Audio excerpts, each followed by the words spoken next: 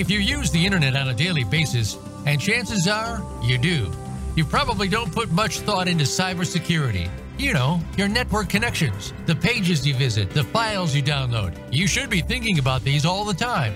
Welcome to And Security for All. Your host is Kim Hakem. We're here to help you understand, in general terms, how and why your cybersecurity should be kept in check. Now, here is Kim Hakem. Hi, everybody. Thanks for joining us today. Welcome to And Security for All. I'm Jonathan Kimmitt. I am taking over for Kim today. She is taking a much-needed pseudo vacation. I think she is still working, but she's trying to find some peace and quiet in between all of the events she's been doing. Speaking of events, we've got Tampa, I believe, coming up for next week. So if you're interested in any of those events, please reach out on LinkedIn to Kim and follow her. She posts all those things out there for everyone, so it's a great resource for her. Okay, today's topic. This is a fun one. I invited a colleague of mine, Tanner Shinn from Alias Cybersecurity, to join me. And we worked together for doing a lot of different things in terms of cybersecurity. And I was talking with him about the topic, and the topic we wanted to kind of cover is when our families aren't safe. And I'm jumping into this topic because I'm really excited about it. And here's the setup for it. When we do pen tests, when we get engaged with an organization to test their security, one of the things we don't often get to do is test the security of the families of the individuals in the organization. And unfortunately, that's one of the easiest ways to get into the organization. They'll compromise a family member's computer and kind of work their way back.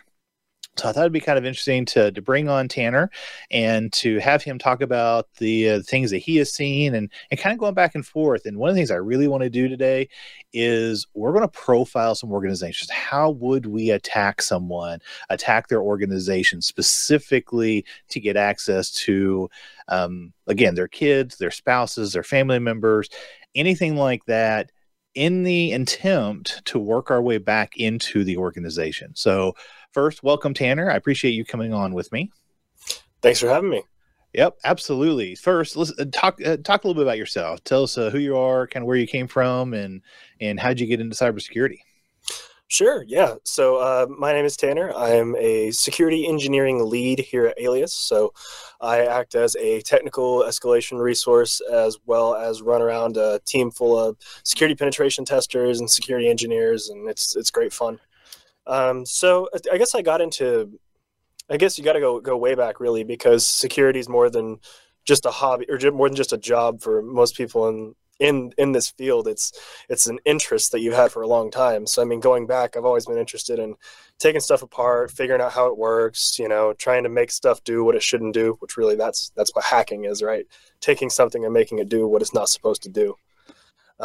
So got into IT, pretty natural progression, work my way up, from help desk at a college to network engineer at Dell for a long time, and finally ended up making the jump to security, and basically went straight into security penetration testing. I was lucky enough to be able to do that, and that's just been my bread and butter ever since. That's what I love doing. It's pretty much my hobby and my job, so I consider myself very lucky. Yeah, and that's one of those things. What I found, in our group is everyone loves it, and everyone loves doing what we're doing. I love it for protecting people, and I love doing the technical stuff, and it's a lot of fun. And I actually like, the best part about the organization is working with the people, and it's great. Now, the topic, this actually started with a conversation with you and I. We were talking about a possible pen test back, I don't know, a couple of months ago now, or maybe a month ago. And there was 3 or 4 of us. I guess we were heading to lunch, but we were all talking about different ways to attack an organization. And my first thought, since I'm not really a pen tester, I'm kind of on the CISO side, but my first thought was go after the spouse. Get in and go after the spouse, get onto that computer, get their email. There's so many different avenues, and that kind of stemmed this thought in my head of, I think that would make a really good show. And so I kind of talked with you about it, and I think you had the same thought that it would be kind of fun to get in and talk about. So I appreciate you coming out with us and enjoying the topic. So with that said, let's kind of give a primer first for a normal pen test. So if you were asked to do a basic pen test on an organization, and this is, think about an outside pen test or, trying to get into their network, not physical at this point, just a basic outside penetration test coming in. What's the steps you go through? What are the different kinds of things that you normally do? Yeah, sure. So if first we're going to have to define the scope. So if this is, say, kind of the gloves are thrown off, you can social engineer people, you can make phone calls, emails, everything like that. You define the scope. So we're going to have to figure out what that is, figure out what our targets are. So that's kind of step one. What is the targets? And of course, we verify those to make sure we're not going to accidentally attack the wrong people, because the difference between federal prison and a paycheck in this industry is consent. So that's something we always have to be careful for. So funny. It's true, but it's funny. It's very true. Yeah. So I'd run through, let's say I'm going to start off. So let's, and those are the premises. We can social engineer. We're doing an external penetration test. So I'm going to go through, take the domain name. I'm going to do some recon on that and figure out what's associated with it. So look at all of the IPs that are associated with it, all of the domain names that are associated. Are there other domains associated? And then I'm going to start scraping for users from that organization. So I'm essentially creating a profile, right? And it's a very hierarchical profile where it starts off company name. And then from here, it's going to come down, what are the services and what are the people? We'll talk a lot on the people on this, less so on the services. So we would do some service enumeration. We'd check there the very typical penetration testing stuff where we're scanning for vulnerabilities. We're going to exploit those vulnerabilities, anything that we can do from that side. But I'm also going to go and scrape LinkedIn and see who all is associated with the organization. We're going to look through every social media, Facebook, Instagram, Twitter, everything. I'm going to look up where the organization is. The headquarters and such. There are programs that let you geolocate tweets, what tweets are taken from these locations. And then we can start cross-referencing those Twitter accounts with the accounts that we got from LinkedIn. And we can probably figure out people's personal stuff from there. From there, it's just a matter of figuring out, we'll figure out who is our valuable targets. So let's say I was going for a CISO. That would be a valuable target. Probably a hard target, but we'll pretend here. So hopefully. Hopefully. Okay. We will. So we'll look at the. So let's pretend that you have an unidentified Twitter account that's not necessarily the same, but I can tell it's it's your initials and something like that. I get a pretty good guess that it's you. Start digging into it, figure out that it is you. So from there, we're gonna what do we have? We have probably can figure out the email. We have ways to contact you anonymously. We can figure out who you follow, who you're friends with, everything like that. Probably any other associated social media, because it's probably with the same email. So let's say from there, we're able to find a Facebook. Who do you follow on Facebook? Probably your family. So at that point, we can start getting really, really deep into stuff where we're coming down that structure. So we've got our people, we've got our targets. So now we've got our target for this one person. We're going to dig into that, and we're going to say, who is he close to? Who is his family? Who are the people that he works with on a daily basis? And then we'll get as much detail about the person as we can. So we'll start looking into what do they do for hobbies? What do they do for any other past jobs? We'll figure out who their connections are and everything like that. And at that point, those connections may or may not be people that have access to him. And at what point do they have access? And family is always going to be one of those ones that, they share a house, they share everything in your life. Those are the targets. And while you may be a super hardened, secure target, your children probably aren't. Well, yours probably are actually, but most people's are not. So we can go from there, and we can get into that as much as you want. I don't want to get too much on a tangent, but this is recon. This is not attacking or anything. This is all step zero, finding out what targets are. Well, and I think that leads right into the actual topic is, normally when we're doing a pen test and testing an organization's security, that's where you stop. I mean, you get the information of the CISO or the CEO or whoever, but how often do you go beyond that? I mean, you might fake a couple of emails to send to that CISO, but very rarely have we ever tested, unless we're doing home security or personal security evaluations, and we're doing an assessment of someone's house, maybe for a high-risk user or a famous person, or anybody that may want to have that extra security at their home. But just a general pen test, how far do you go? Do you ever go, hey, I bet you I could get access to the children or to the spouse or to a grandparent? And have you ever done that on a pen test?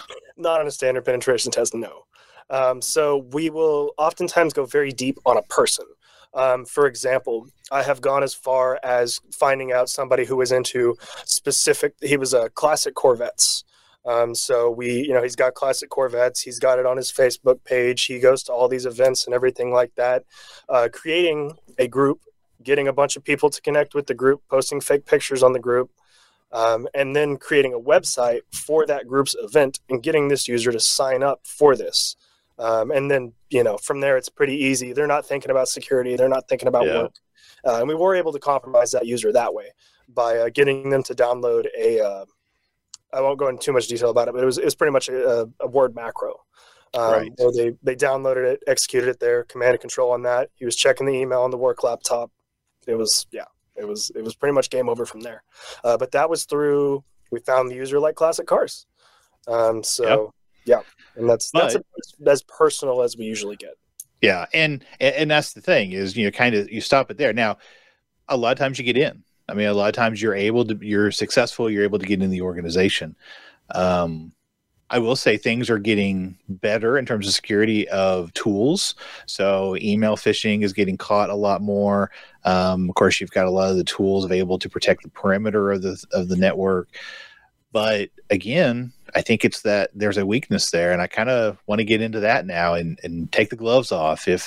If we were really an attacker, if we really had malicious intent, so there was no restrictions, let's talk about some of the attacks that might be successful. Let's say I was the CISO and you were coming in and you were going to come at me through my family.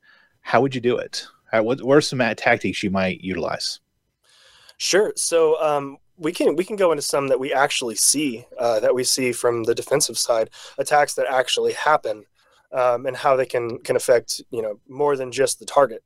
And one of these that we see way too often is the romance scam thing.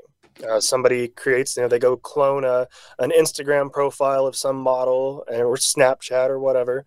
They start reaching out to that person and they essentially catfish them. They say, hey, this is me. I'm so interested in you. They get them romantically involved. They get their buy-in. And then from there, it's so many ways that they can be manipulated. We see this often targeted at young men, but really it can happen to anybody. So that's always a concern. It'll go as far as getting pictures of them that they wouldn't want to be shared, to where they say, hey, we can blackmail you with these pictures. It can be stealing money. That's another really common one that we see, is where I just need money so I can come meet with you in person, and they end up stealing thousands of dollars from them. That happens all the time. Yeah. I mean, that's a super common one. And I mean, for a lot of that, that's your regular extortion, but I've seen it to where they threaten to post it on things that might get them in trouble. They might get like a nude picture or a compromising position and post it out in a children's forum or something to make it look like they're a child molester or something to that effect. I mean, there are those sorts of things that happen. So it's not even just guilting somebody into doing something or extorting them to doing something. Sometimes they just want to ruin someone's life. Or they use that for the extortion. Like, hey, if you don't do this thing, give us money, give us access, give us, credentials, we're going to do this, and it's going to ruin your life, ruin your family. Maybe it's a picture of them with another woman, and maybe it's fake. But once that doubt is out there, if they send it to a Facebook account to the spouse, then that becomes a problem. I mean, that can damage families. And again, the attackers are just trying to get into an organization or to get money, or there's a whole variety of things. But in the process, they might, really harm the family structure or really harm reputation of individuals, even to the extent of doing some bad things. Maybe it's suicide, maybe it's, a lot of different things, because it's just terrible. We had one that just happened. It was a user who their wife was targeted with an email. It was sent from a Proton Mail account, which that's a very kind of shady email provider. Like, they have valid security purposes as well, but it's used for a lot of dark web type of stuff. Really, stuff you wouldn't want on Gmail. So that's a red flag number one. But it says they emailed him and they said, "I'm having an affair with your husband. I just want to come clean and get this off my conscience. You can email me if you really want to know about it." And this was targeted at somebody's wife. Luckily, that was kind of where it stopped. They had a conversation. They actually reached out to us, and we said, "Hey, look, this is the type of thing that we see. This is because she was obviously concerned. Is my husband cheating on me?" That's it immediately strikes you in a vulnerable, a place that you're immediately going for a vulnerability. Essentially, it's So that's a tough place to start at. And I think that's really kind of what we're getting to is this is a vulnerability. It's risk. And there's a great question by Preston. We may not be able to put it up on the screen because it's a really long question, but the gist of the question is, what is the reason that family members are left out of targeting during these tests? And I think that there's a couple different reasons why. Number one, there's liability involved. I mean, because liability at an organizational level is very different than liability at a personal level, taking down computers, insurance, all these different things that might be a problem. But why, Tanner, what do you think? Why is it that organizations are so hesitant to let us or let pen testers have that, unbridled, uncuffed attack just to see where those vulnerabilities are? It's probably a very multifaceted answer. I think a lot of people know that they would fail. I think that's definitely something that's concerning. Whenever it comes into scoping people who aren't part of the organization, the organization itself might have a problem with that. So while you maybe have signed an NDA with your organization and you have this certain understood amount of security clearance for them, inducting their family members into security campaigns for it may not be something that they want to do for that reason. Yeah. It also may be, like you said, the ethical part, where a lot of people just say, "I don't want my kids to be involved with that. I don't want you doing that to my kids." Like, it's something people can take very personally, even though in these instances, like the guy that I created the profile for, the classic Corvettes and ended up getting him that way. I'm sure that he felt very, very uncomfortable by that. And it's, people will feel essentially personally violated a lot of the times whenever you do compromise them in ways like that. And it's not, it's hard to not take it that way. And I could see why people wouldn't want to bring their family into it. But it's also entirely valid as far as the actual structure of an attack goes.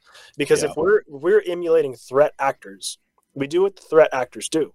And we see that they're doing this, so it needs to be considered and it needs to be scoped in, at least when an organization is ready for it, right? You step yourself up in maturity, and that's a fairly mature attack vector. Yes, absolutely. And you're right. There are some easier things to fix sometimes in organizations, like deploying multi-factor. That will help significantly in a security posture. And if they're not doing that part, there may be some other things that we could do as well, but multi-factor is really important. So doing those other things is just kind of extra stuff. But I think you're right. I think from the point of view of people are afraid to include their families. I mean, I personally would be, I'm torn on it, actually. I mean, I would be hesitant to allow my family to be a target of an organizational pen test. However, I have no problem with bringing in and getting a pen test done on my family. I think I've done an okay job at, security and such for the network and the family, teaching my kids and what to do. But if there is a problem, I want to know about it. So, I mean, I think that possibly the industry might change where people start realizing that if that is a vulnerability, that we need to kind of fix that. We've got a couple of things here. We got another question or a statement from Preston talking about adhering to the acceptable use policy. Absolutely. That's one of the things that, especially during COVID, when we're talking about taking data home, using it on university or organizationally owned computers, if they're doing processes where they might have paper, there are acceptable use policies they need to follow. And when you're not doing that in a setting that's out of the control of the organization, that's where a lot of risk would come in and a lot of vulnerabilities might come in. So it is absolutely an acceptable use policy issue that's possibly a way to verify users are adhering to that. Then we've got, let's see what, I had another question here. Roman said the bad guys don't stop at anything. Yeah, absolutely. And that's kind of what we're getting at is, even though we may not want our families involved, they are involved. People will attack them. Yeah. So I think let's go into a little bit more specifics of different kinds of attacks. And and one of the ones that I was thinking about, because this actually happened to me a few weeks ago, and it would, as I was working through the problem, I was thinking, is this really an attack? Because I'm paranoid and that's my job. But it was a Friday afternoon. Our gas got turned off in our house. So we figured out that somebody came and turned off the gas, and they put a little sheet of paper up on the thing and say, hey, your gas has been turned off. Contact us to schedule a time to get your little gas thing, the gas meter replaced. And I'm looking at it, didn't talk to anyone, didn't see anyone. All I have is a sheet of paper saying, go to this website or call here. Well, I called, and the gas company had already closed down for the weekend because we got home late and whatever. So we were without gas for 2 or 3 days, so no hot water or nothing. And I was kind of annoyed at that. But then I started thinking about the attack vector. If I was an attacker, and let's say on a Friday afternoon, I came by your house and I took the wrench and I turned your gas off and put a sticker up on your door and says, hey, if you want your gas turned back on, I'm the gas company, go to this website. You go to this website, it says to download this plugin on your browser, and then all of a sudden your machine's compromised. And I don't know of anybody who's not going to go to the website to try to get their gas turned back on, because, well, they need gas over the weekend. They need hot water over the weekend. So that's just a basic attack vector. And again, I was the one doing it. So I'm, going to the website instead of reading what's on the sheet of paper. I'm calling numbers I find, on the directory and stuff. But I wouldn't imagine that a lot of people would go that far in terms of their paranoia. They might just say, oh, the gas company turned off my gas, and they just follow the directions on the sheet. So that sort of thing. So what would you think is a good attack vector for doing that sort of thing to a family, to a spouse, to kids, to grandparents that might be very successful getting them in? So let's, going back to the acceptable use policy and related, how many times as a CISO did you see somebody letting their family use their work computer? Oh, absolutely. Absolutely. And I told them not to, but they did it. Right. One very popular children's game is Minecraft. There was a vulnerability that came out for Minecraft today where you can sideload, so you can actually fully exploit that. I mean, that's software side really, but I mean, that's children creating vulnerabilities from it. But going back on the topic of games, Roblox, super popular, right? Every kid plays Roblox. There was to talk about how easily they can be, manipulated by people who have the means. Or there was a person who ended up getting caught. They were running a scam. I guess you can call it a scam. They created a Roblox world.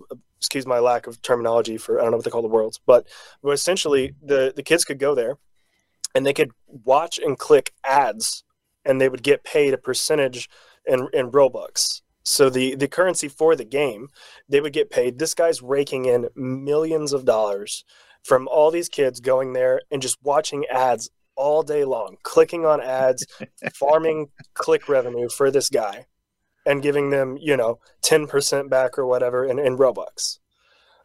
So, I mean, you're talking about how easily they can be manipulated through something like that.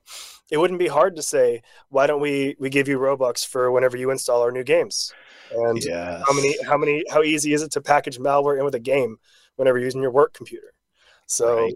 go back to that, say, all right, cool. This is come here, install this, and you get free Robux, try our new worlds, and just Yeah. keep it going like that. If you did that, I don't even know how many you could compromise very quickly. Oh yeah, and I mean, think about it. You got to install something. May have to have admin rights. If not, you can make it have admin rights or make it request that. So now you have admin rights on a home computer that's probably the same password you use on other computers on the network. Plus, you have remote access to it. You can bounce around to whatever you want. Wait for the parents to get home, jump onto their computer, or at least monitor the traffic. I mean, there's all different kinds of avenues that once you had that child do something on that computer, then now you have their network. And if you've got their network, you can do a lot of things with it. So yeah, I mean, and I'm paranoid. I teach my kids to be paranoid. And I lock computers down. They can't install anything, which is a pain in the neck because every time one of those updates happen, I've got to go in there. I had to, type in the password that's, 100 characters long, whatever it is. But on the flip side, thinking about the attack vector you just mentioned, I don't know if we have a way to prevent that other than standard good security practices, good passwords, keep your updates, don't let them download and install anything. But you were talking a little bit earlier before the show about getting the kids to do something because you're threatening their families. So you were talking about telling the kid, if you don't do this, your mommy's going to get fired or your daddy's going to get fired. I mean, that's got to be, think about it from a child's perspective. They're scared. They don't know who to go ask this question. If they're told not to go tell anyone, and the attacker in, one of these games says, hey, if you don't install this, I'm going to get your parents fired. Yeah.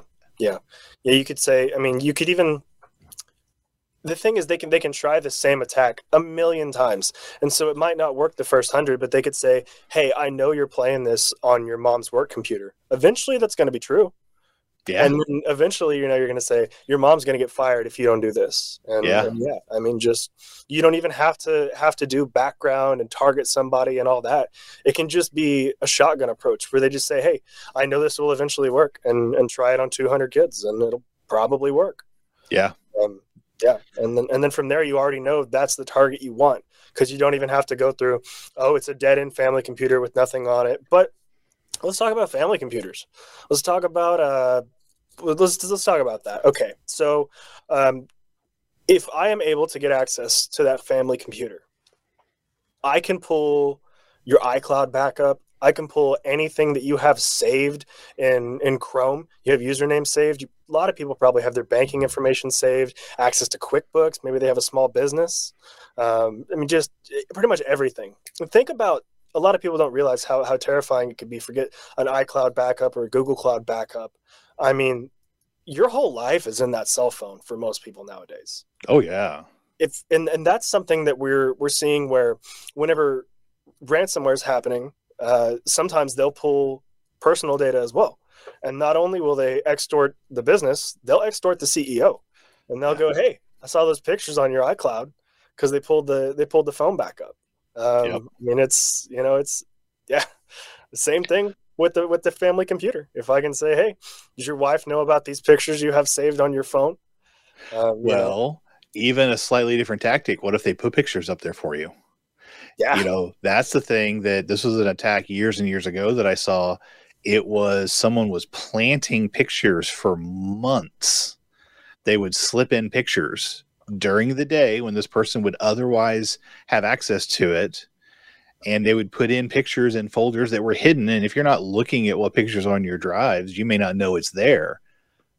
But then how do you defend it in court when these pictures were put on that drive during the time that you had access? So let's say 8 to 5 during the day while you're working, whatever, and these pictures are sliding in there. It looked really bad. Now, it's possible that some forensics analysis could show that it's coming from this, and you have the logs coming from a different computer, whatever. But think about that. Think about the reputational harm and or the stress that's going to cause when someone calls up and says, hey, I saw these child porn pictures that are on your drive. If you don't give us $100,000, I'm going to tell everyone. Uh-huh. And the first thing you think of is like, well, I didn't put them there, but you go and look and all of a sudden they're there. Uh-huh. And you try to delete them, but then they're in the backups. And then, all these, now it looks like you're trying to hide it. And it can be really scary. And these attackers don't have any qualms sometimes, that they're there to make money, or they're there to get access to systems. They're there to get access to networks and such. So we got a statement here from Preston, or a question, and it says, Jonathan, as a CISO, what do you think about companies beginning to offer some level of cybersecurity awareness training for the families? I love that. In fact, before I left my last organization, we had deployed a security awareness training that I loved the training, because one of the things that they offered us or told us is, if one of our employees or the other constituents of our organization did this training and they think that their family members could get value out of it, send them a link. It was freely, linkable, so you could link it to your family and they could watch it. So that was a huge selling point for me, because it wasn't just giving security awareness training to my organization. It was also providing that same security awareness training to our families and to our grandparents and to, wherever. So I really appreciate that. And I really like the idea of organizations thinking about requiring additional security awareness. Now, I've got in another lifetime law enforcement background and some things that I did, and thinking of it from the point of view of physical security. Let's say you work for the government, you have cover, and you have to protect your family. Your family has a cover. There's all these processes you have to go through, protect your house, do whatever. That's great. I think we're at a point now, maybe we were at that point 10 years ago, where people need to start thinking that way in an organization. But here's the thing. I don't think it's just the CEOs and the CISOs and the CIOs, because if I can get maybe a low level technician, not a low level, but a technician that works in the company that might have admin rights, or they might have access to a database or a system, then I'm still in. And they may not be aware that they're a target, but sure enough, their families aren't aware of it. And let's say you take somebody who makes $40,000 a year and you say, hey, if you don't do this, we're going to ruin your family. We're going to make you get a divorce, probably get you arrested. All you got to do is give us your credentials. What might that person do? What the integrity of the person would hopefully say that they would go and report that. But a lot of people get scared and they may not report that. And they may say, okay, don't hurt my family. Just here's the credentials. Because do they really care about the organization over their family? And that's something they got to think about. I think we have to think about that as an industry, is where do we draw the line in terms of who do we need to help get better in security? Is it that CISO that knows they're a target? Or is it that line worker or that technician or somebody that may need to have a VPN access that they get compromised, that they have to give out because they're afraid of getting a divorce? Absolutely. And that reminds me, we've started doing, at least businesses have started doing this more with us, where we do assessments for executives and everything like that, where we go to the executive's home. We do a physical walkthrough, check everything out there. We check out their wireless security, their computers. It's basically for the company, but it is a personal audit. And part of that is we do an interview with the person and an interview with their spouse, where we talk to them. We say, hey, how do you handle this? What's your protocol for this? What do you say if this happens? And we're covering a lot of these things. And that's the way it has to be now. Yeah. Because this is so, we see these attacks so common that if you are, a Fortune 500 company and you're a CEO that hasn't done that, you're a huge target.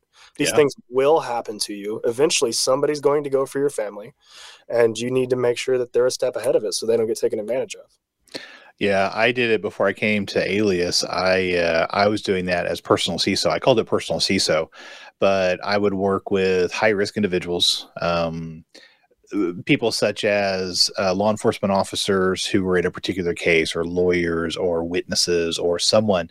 And I would do actually pretty much the same process that we do in an organization. So say everything you just said, but I would work with them on resetting all their passwords and enabling multi-factor. I would work with them on all their online accounts and making sure you secure down all the privacy settings, work with training on their kids, do an inventory of all their devices. There's a lot of times that people don't know how many devices they have on their network.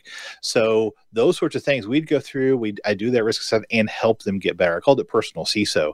And it was just a small drop in the bucket. The people that I was working with were, I called them high risk, but there was a reason why they might be, target by someone. But those sorts of things, I think every employee should think about. And the organization should help their employees think about that, because it only takes, one credential to get into a network. On the VPN or on a VNC or a terminal services or something like that, to get in and get access to that network. So that can be really, really scary. Mm-hmm. We have a lot of people say, if they can get into the network, it's game over. I don't agree with that. I don't agree with that logic, but a lot of the times it's true. Yeah. A lot of the times whenever we're doing a full-blown red team assessment or something like that, it just takes that first hop. Once we can get that first hop, if the rest of the network is not secure, it's game over. And how many home networks have the same protections as organizational networks? Almost none. Yeah. Yeah. So one hop into a private home network, that might actually be true. Not every time, you're right. But a lot of the times, if you jump onto a home network, it's going to be access to any machine. If you've got creds, you might be able to jump machine to machine to machine. We could run Responder on it and see if a work laptop was otherwise blasting something out and seeing what we could get from that. And, there's all kinds of different things. I'm kind of paranoid, so I like watching. I've got screens up to where I watch what's happening on my network, kind of a mini SOC for myself. But I did that to learn from it and to learn how to deploy some of these tools and some of these things. But how many people get a chance to do that, honestly? And how many services are out there? I mean, I think the services that we provide are kind of unique. I know the stuff I was providing early, before this job as personal CISO, no one was doing that sort of thing. So it's really interesting. It's a huge risk. It's a huge vulnerability, and everyone kind of ignores it. They're kind of scared of it. And I think that's the danger. Well, it's hard to secure technology. It's we joke that the only technology in my house is a printer. It's not plugged into the internet, and I keep a gun next to it just in case it acts up. It's anything extra that you get is something extra you have to secure. And whenever you think about, talk about smart homes where everything is connected. About people don't realize how many devices they have on their network. Go look at somebody who's got everything wired in. They've got, sensors for all their lights and all their speakers and all their televisions in a big, wealthy neighborhood house. Oh my God. You're talking about a full /24 subnet. I mean, you're talking devices easy. Yeah. Yeah. No, I mean, I've got, 50 or 60 devices on my network. Last time I looked, I guess a couple of days ago. It's pretty powerful. I mean, you have so much stuff that you're not thinking about, new laptops, new iPads, new controllers, new everything. We've got a question from Roman about a small mom and pop shop offering this. And do we have enough security guys to train everyone? The answer is no, honestly, that this is just a reality. I started teaching a little as an adjunct instructor at a tech college, and it's cybersecurity for the small business. And I get people in every class. I just taught it a couple of weeks ago, and they come in, and it's for an entrepreneurial program. So it's hopefully before they've started their business. And I go in and I talk to them about, okay, let's talk about inventories. Let's talk about firewalls. Let's talk about compliances. Let's talk about privacy. And I can tell you it was really funny. I had one of the students there when I taught it last. He just looked at me and he goes, you made our IT budget just jump like 300%. Like, well, yes, I did. But there's a lot of things. And what's interesting is it's not any different whether we're going after a Fortune 500 company, a Fortune 50 company. The process is the same as a small mom and pop or even a home. There are standard rules. Do you know what you have? Is it secure? Do you have passwords? Are you doing your patches? It's all the same thing. And so to answer Roman, can they afford this? I guess my real question is, can they not afford it? Can they not to do this stuff to protect their business? I talked to a bank guy, I guess it was about a year and a half ago now, and he was talking about they were seriously discussing getting, before they give small business loans, they were going to have the organization audited from a cybersecurity perspective, because so many mom and pop shops, they go down to the first ransomware. They can't recover from it. So the bank was saying, okay, well, let's get them to get an IT audit, and then before we give them the bank loan, to make sure they're doing the right things. And I was like, absolutely. I think that that's a great idea, because they're not doing those things by default because they don't know. The more we can get out there, the more we can talk about this in the industry, the more hopefully we can get people engaged in this of like, oh, this is a serious deal. And that's why I wanted to do this episode, because now I think we have people, the handful of people in the comments are now going, oh, maybe I need to go home and talk to my family. Maybe I need to go home and check all their devices. So, and I think that that's really the key issue. The more we talk about this, the more we talk about the risks and the vulnerabilities, hopefully the more people get engaged to go and check some of the basic things. Yeah. And one thing I will mention also, before we go off too much on it, is vendors is the name of the game in IT. It's not necessarily, it'd be great if you had enough security people there, but chances are on a small business, you probably won't have a security person. You probably will have depending on how big the business is, but the majority of small businesses have 3 people that do IT, and they all wear a bunch of different hats. And one of those people are going to be, they might be your security guy, but he probably also does your networking, and maybe he also does your servers, and maybe he does your cloud stuff. And that guy's probably not going to be able to train everybody. And that's where you need vendors. You can find, there's lots of free information out there as well. There's a good series on YouTube. There's lots of stuff on LinkedIn. There's lots of materials that you can just say, hey guys, please review these and send it out. But having vendors actually come in and do training is much more plausible to do than actually having a security staff that can sit down with everybody. So that's something that we see a lot of people doing, and I think it's super valuable. Yeah, and I also think that the industry reaching out to everybody is better. It's growing and it's better, but I think a lot more people are becoming aware of things like requiring multi-factor, or protections of your device during remote calls, using remote technologies and how to protect that sort of thing, covering cameras, things like that. So I think the overall communities that we're in are getting better. They're becoming more aware of these issues. One of the things that I'm seeing is some of the generations that have come up with computers, they don't necessarily know those protections because it wasn't covered to them. They've always used computers, they've always used this technology, and they've always had these cameras as well as available, but they don't necessarily think about turning it off or covering it up or any of those things. So I think that allows for, again, a risk. If we can get the machine, we can get the camera, we turn it on, we can just see what's going on and capture that. So okay, well, we've got, I don't know, probably 5 or 10 minutes left. What's another attack vector? What's something that you would like to try out, or you have seen happen in this realm? So how about, rather than exploiting your family, how about when you can't trust them? So okay, well, now I'm interested. Is how easy it is to get a profile of somebody's voice, where you can have AI manipulate their voice to recreate their voice on a phone call. You've seen me spoof numbers a million times. We do it every time we do phishing calls. It takes nothing to spoof a phone number. If I can call up your spouse or your kids or whatever, and I can call them 3 or 4 times over the course of a couple weeks from different numbers. I can pretend to be somebody. I don't need to get information from them. I just need to keep them on the phone talking to me for 2 or 3 minutes. And I need to do that 4 or 5 times. If I have 15 minutes of somebody talking, you can recreate their voice pretty darn well.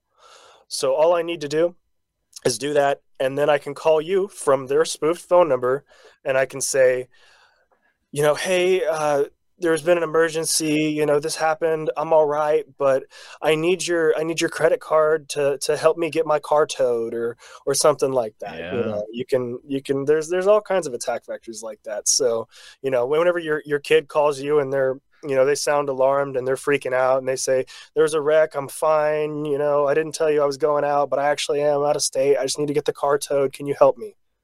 Are you going to say, is this really you? What are you? Okay, let me ask you, do you think you could get that from audio from YouTube? I have, actually.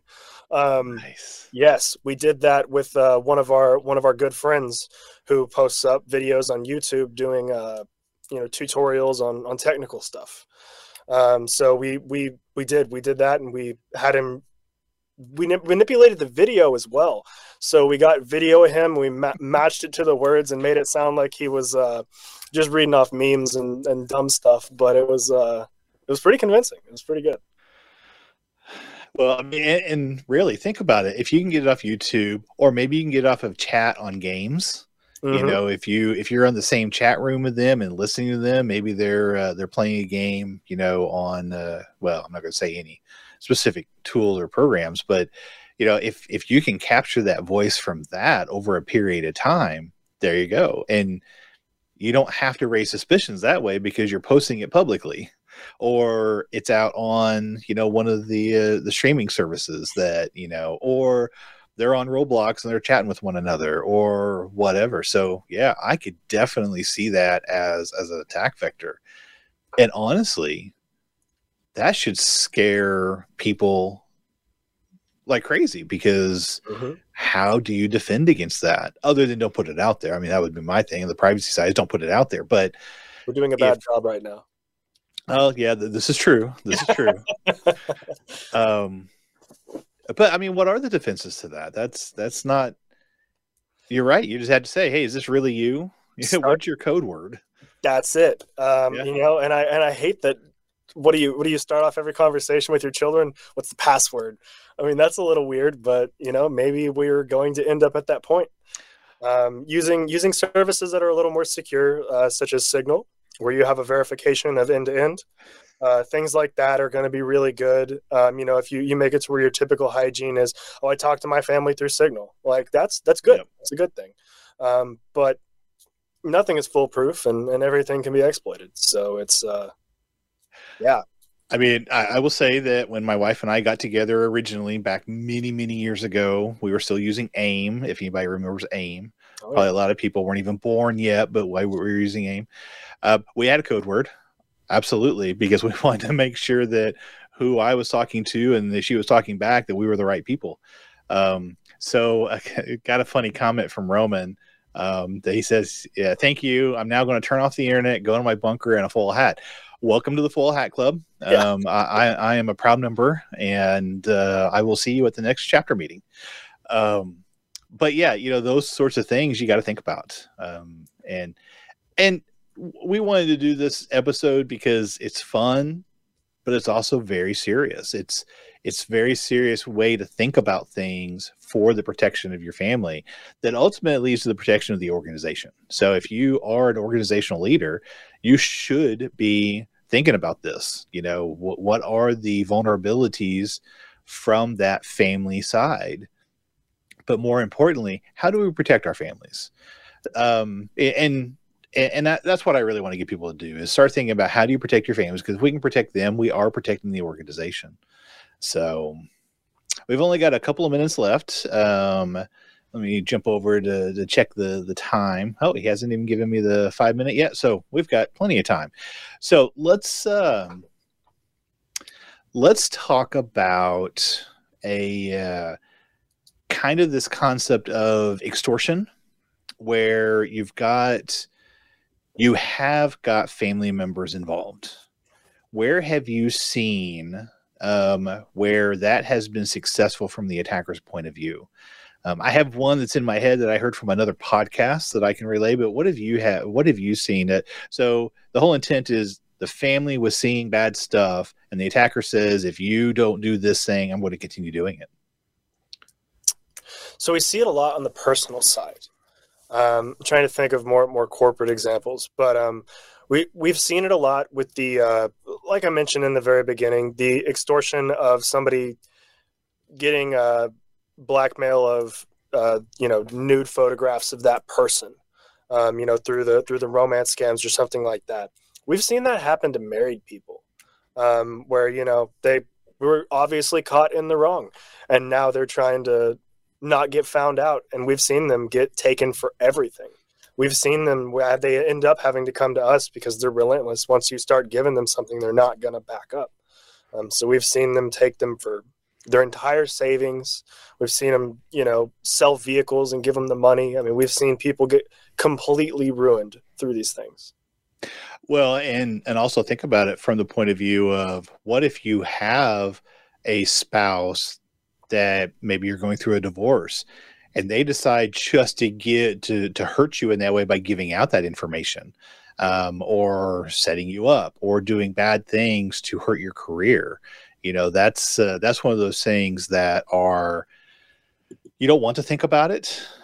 But let's say you have sent your significant other pictures of yourself, and now they're mad at you. Those pictures exist. And that's a problem, because they hand it off to a cyber criminal organization, and they're going to use that to their advantage. So those are things that I think you really have to think about. Okay, so we've got 4 minutes till close. We got plenty of time. Let's see what we got. We've got some posts here. Roman asked, how can we spread this to non-security people? Well, first and foremost, make sure they listen to this stream. You can hear it on the Voice America Network and on your favorite podcast tools. You can also find us on LinkedIn. This will be out there for a little while, and I believe it might be on YouTube. I don't know that for sure, but I know you can find it on the Voice America Network. So make sure, if you're listening to this now, spread this out to everybody you know. Let them know that this is a great episode, and we had a great time talking about it, but this is really good information. And then the next one Roman says is, you can get an AI to make good fake photos and videos and try to prove it's not you. Absolutely. That's another one. Fake a video, fake a picture. And then again, I mean, it's extortion. And how do you prove it's not you? You just say it. Say, I was never there. I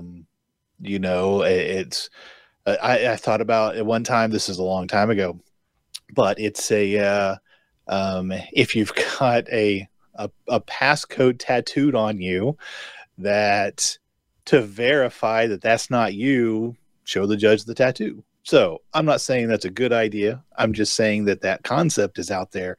How do you verify it's not you? It's really hard. So that's something to think about. All right, let's see what, all right, we're at 2 minutes, so we got about another minute. Is there anything else you can think of, Tanner? I mean, what other kinds of things do you really want people to walk away with and think about on this stuff? We could go on hypothetical attacks all day for sure. I have no shortage of diabolical ideas. That's what I do. I just make up really diabolical ideas for a living. Yeah, I mean, the real takeaway is, you have to talk to your family about it. You have to make sure that they know this is a thing, especially if you're in a person that would be a high target. If you work for a company that's a very valuable target, or if you have a very valuable role at a company, or if you're a very wealthy individual, anything like that, you need to say, hey, this type of stuff happens. You need to look for this type of stuff. Just like you would say, hey, don't get in a stranger's car. You would say, hey guys, don't open a stranger's email. Don't give them any information. If somebody's calling you and they're asking for something weird, hang up and call me back. If they say that if I call you and I start asking you for something, but it seems really weird, hang up and call me back. Just make sure, that's really it, is educate your family, make sure they know things happen and can happen, and don't make them live in fear, but make sure they know it's No, but a healthy dose of paranoia is useful. Yeah. And one of the things is this happens to large organizations, a Fortune 500 company. It'll happen to an LLC, say Ponytails and Cabins LLC that might do some Airbnbs or something. It can happen to them. It can happen to everybody. Everybody needs to work through the process to protect their families and to protect their organizations. So we're right at 30 seconds. So we're going to cut off very, very soon. I hope everyone has enjoyed this episode. I've had a lot of fun. Please come back next week. We've got another episode of And Security for All with another great guest. You can find us on the Voice America Network and on your favorite podcast. So everyone have a great rest of the week. Only a few hours left, a great weekend, and we will see you next week.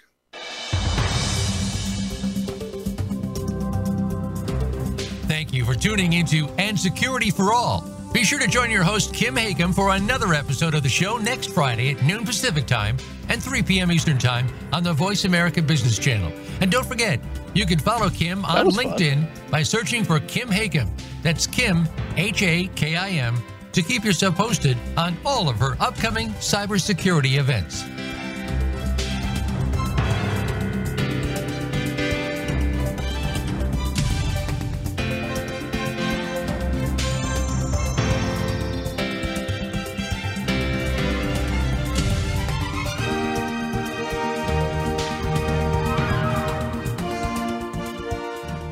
Are you a cybersecurity professional that needs to earn continuing educational hours? FutureCon Events brings high-level cybersecurity training discovering cutting-edge security approaches, managing risk in the ever-changing threat of the cybersecurity workforce. Cybersecurity is no longer just an IT problem. To learn more about attending a virtual event, go to futureconevents.com or email info@futureconevents.com. Or follow us on LinkedIn or Twitter at FutureConHQ. Don't miss the weekly FutureCon Seamless podcast series focusing on the insights and thoughts of chief security officers and industry pioneers making a difference throughout the world. Kim Hakem, CEO of FutureCon Events, and Darren Anderson, CEO and co-founder Next Robotics, host Seamless Podcast, started by a team of entrepreneurs with experience in fields like smart cities, technology, cybersecurity. The result is a series of podcasts unlike anything you've ever heard anywhere. Listen where you get your podcasts, including Apple, Spotify, and Stitcher.